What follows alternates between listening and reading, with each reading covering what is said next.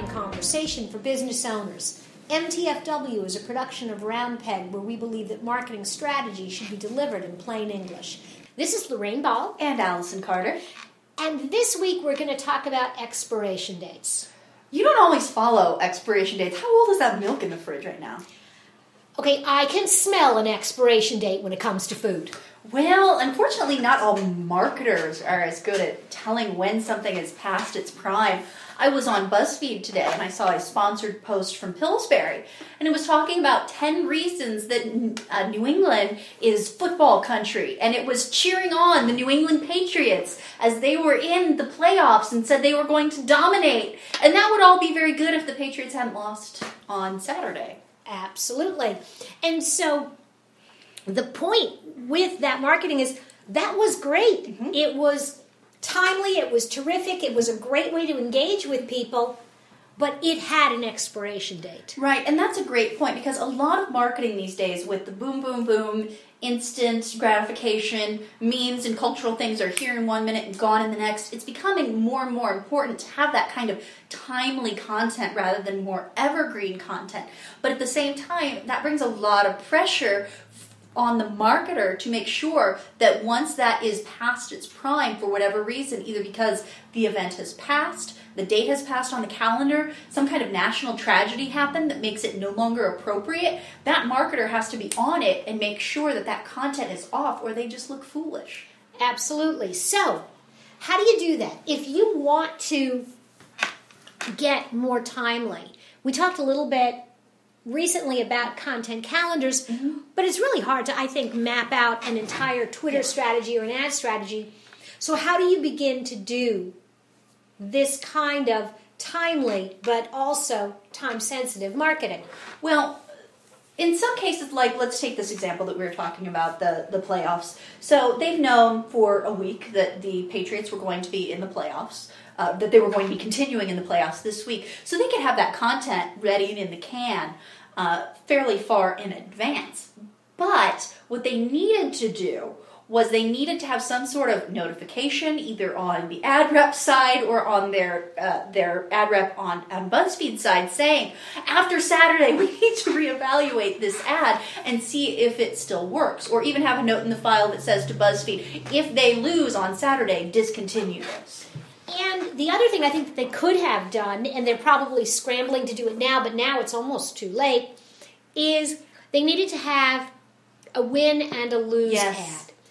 Yes, it's great as a fan. You want your team to go all the way, but as a marketer, you gotta recognize that there's always two teams playing and somebody's gonna lose. Yeah, I talked about this example last week when we talked about content calendars. When Amy Poehler won the Emmy for, or whatever it was, some award recently for Best Actress in a Comedy, within seconds, Parks and Recreation's official Twitter and Facebook accounts had a picture up saying, congratulations, Amy Poehler.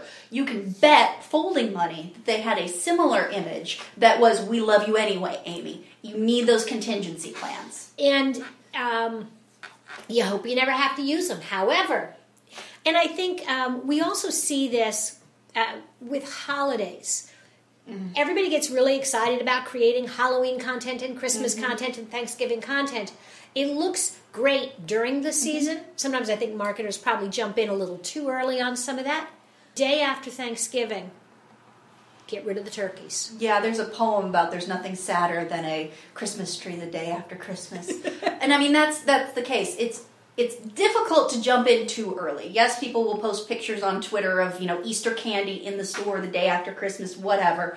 It's far more embarrassing to be posting content on, 5 great gifts for Christmas in the middle of January. And I had a case recently, this was Halloween. I was on Food Gawker, which is a food aggregation site, and they have sponsored content. For a good month after Halloween, Bisquick was still trying to get us to make, ghosts out of pastry dough and stuff. And it was just embarrassing. I wanted to call Bisquick and be like, do you know what you're doing? Do you know what you're spending money on right now? This is a waste. Because the two things happen. When you see the content, when it's timely, mm-hmm. you may or may not pay attention to it. Mm-hmm. When it's no longer timely, when mm-hmm. it's past its expiration date, I don't know, to me somehow those things jump off the page more than they ever did when they were in season. Now, some people might argue that's a good thing, that they did boost brand awareness, but is it a positive brand awareness boost? Granted, I'm a little bit more critical because this is my job, this is what we do, but at the same time, everybody knows when it's not Halloween anymore. This is not a technical aspect. Everybody's calendar goes to October 31. I hope. Well, yeah, we're gonna say that those are things. I get it when people don't know when Hanukkah is. I'm all right if they can't figure out. Yes, okay, but Halloween, Thanksgiving, 4th of July. They're pretty set in stone.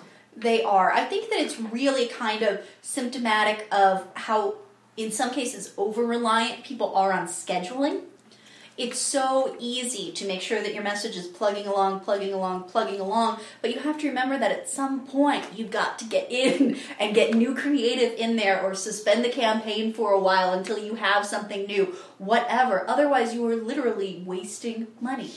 And I'm going to go to the other side of it, is that there are predictable things that expire your marketing, and there are not. Yes. There are random events that make your marketing irrelevant, or even worse yet, insensitive. Yeah, this is something that happens a lot after mass shootings, which unfortunately are all too frequent. But something that was innocuous a few days ago can suddenly become horribly insensitive. Something as simple as an ad that includes a song that, I don't know, Janie's got a gun or something. I don't know. Some sort of gun-themed item. Or remember after 9/11 how there was that long list of songs that they allegedly banned from the airwaves? Things like Crash and Burn by Savage Garden, which had nothing. It's about picking people up after they fall. I was a big Savage Garden fan, so sorry. But anyway, even innocuous things can suddenly become scary, frightening, upsetting to people. Well, and in that instance, I think maybe they went overboard the other way to try to protect how people are feeling. But let's dial it back to some of these schools that have been impacted recently. Something as innocuous as scheduled tweets about tonight's football game. Yep. The example that I think we use here in Indiana a lot was a few years ago there was an accident during a concert at the State Fair, and the State Fair actually closed the next day, and it was the right decision. It was a fatal accident for those of you who weren't from here. Several people did die. It was a horrible, horrible thing. And so they made the right decision, and they closed the fair, but they didn't turn off their Twitter feed. Well, no, the Indiana State Fair account did. Full disclosure, I interned at the Indiana State Fair, so I do know the people who run those accounts. But they did. They were fine. The issue was the vendors. So I remember something from the National Soybean Council was talking about coming to meet Benny the Bean the next day. Well, no, there was going to be no Benny the Bean, and people were dead, or people were still wondering if their loved ones were okay. So because they tried to make it more convenient for themselves on a weekend and schedule their tweets, they wound up looking really insensitive. And so I love scheduled tweet functionality. I think when you're managing big campaigns, I think that certainly gives you a lot of flexibility. But anytime you're auto-scheduling, anytime you're turning something on that's going to run, you have to have that early warning light that goes off anytime there's a news story, anytime there's something going on that makes you answer the question, should we still be running this? It can be something simple, it can be something large. The second question is, should we run something else? And that is a hard question. And it's also something I think that we've covered in bigger detail with the SpaghettiOs conversation a few weeks back. Using some of these tools, if there is something appropriate, how long is it appropriate to leave that message up? You're making a face. I'm sure that question made perfect sense in my head. Yeah, I'm not following. Okay, please explain that. Please explain. So you are part of a community. Something happens in your community, and you decide that you're going to put a message on your homepage, a message on your Facebook page, on a website, or a tweet that says, we're here to support the families, whatever. How long after the event? And I think that's the other thing I see is it's been a week, it's been 2 weeks. flags are no longer at half-mast, whatever, it's time to move on. Well, I mean, in the case of putting something on your homepage that's different, you should never take those down if they're on social media. You would simply be posting new content to push them down effectively. There is no hard and fast rule. The closer it is to your community, the longer the time period. That's a good rule. So, for instance, let's take Sandy Hook, of course, the tragedy in Connecticut. The day that it happened, no one was talking about anything else. I remember I couldn't think about anything else. It was horrible. There's no point in putting messages up that day. At worst, you look insensitive. At best, you're buried. So there's no point. It's a no-win scenario. But I would say the next day, people in Indiana can get back to business. People in Connecticut, people in Sandy Hook, is there a longer mourning period? I think it depends on your business. I think it depends on your audience. There's a lot of factors, but in general, the closer it is to home, the longer that time period. I think that's, I was in New York City maybe 3 or 4 years ago. So it is a long time past September 11th. But as you walk down the street past, we were down in the village, so we were at the fire station where pretty much every first responder from that fire station died. There are fresh flowers every day, even now, years and years later. So I think that kind of is a really good example that the closer it is, the longer you probably can't go back to business or message as usual. I think a good rule of thumb is be a human being first, you know. Gauge the sentiment of your community. Look at your peers. Look at, talk to people and see how they're feeling. If in doubt, don't do it, and never try to capitalize on a tragedy unless... If you want to donate money, do it. Don't tie it to something like Facebook likes or something like that. You're just going to look like something not good. Yeah, no. And even something that worked, that gained you a lot of positive publicity. You put a donate button on your website and you do it. There is a point at which you can continue to leave it there, but you have to stop talking about it on social media, because even good works, even things that show the very best, show your company off in the very best light and very well intentioned, if you continue to promote those too long, look self-serving, very self-serving. Yeah, so ultimately, in that case, it comes down to timing once again. And really, people underestimate how important timing is in social media, but it's really everything. And that timing aspect, and I really want to kind of focus on that, is the timing is different for different medium. In Twitter, you pretty much need to be on it right away. On Facebook or LinkedIn, you have a little bit more, not a lot of forgiveness, but a little bit more forgiveness, because people don't expect that all day, every day kind of updates. But yeah, you're better off having nothing. In the case of a tragedy, yes, but I think that it's important for everyone to remember you need to have a little content calendar. It all comes back to that, pull ads on on November 1st, or, make sure to check who won the Patriots game. Those kinds of things. Just write them down, put a Google Calendar alert, whatever it takes to be cognizant of those changes as they happen.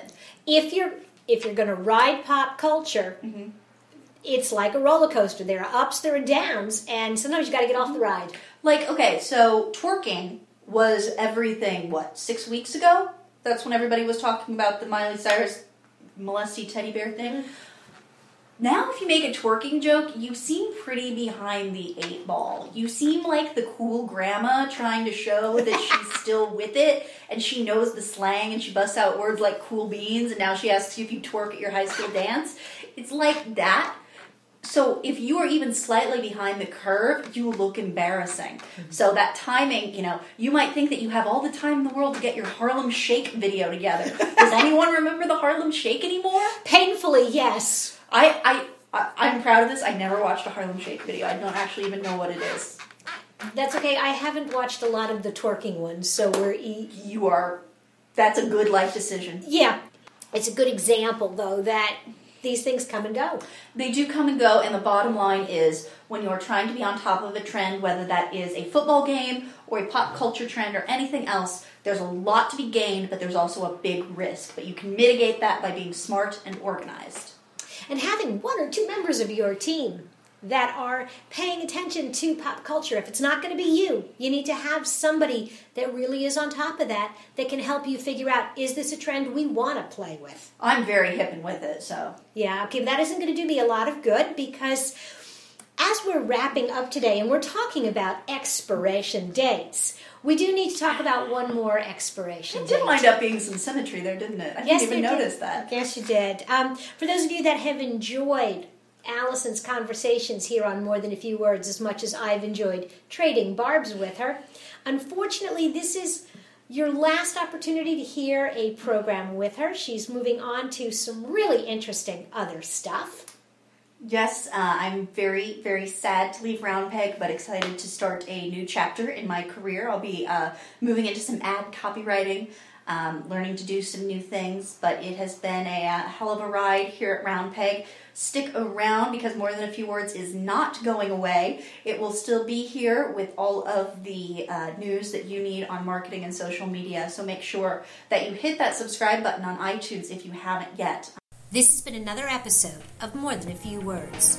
Thanks for listening.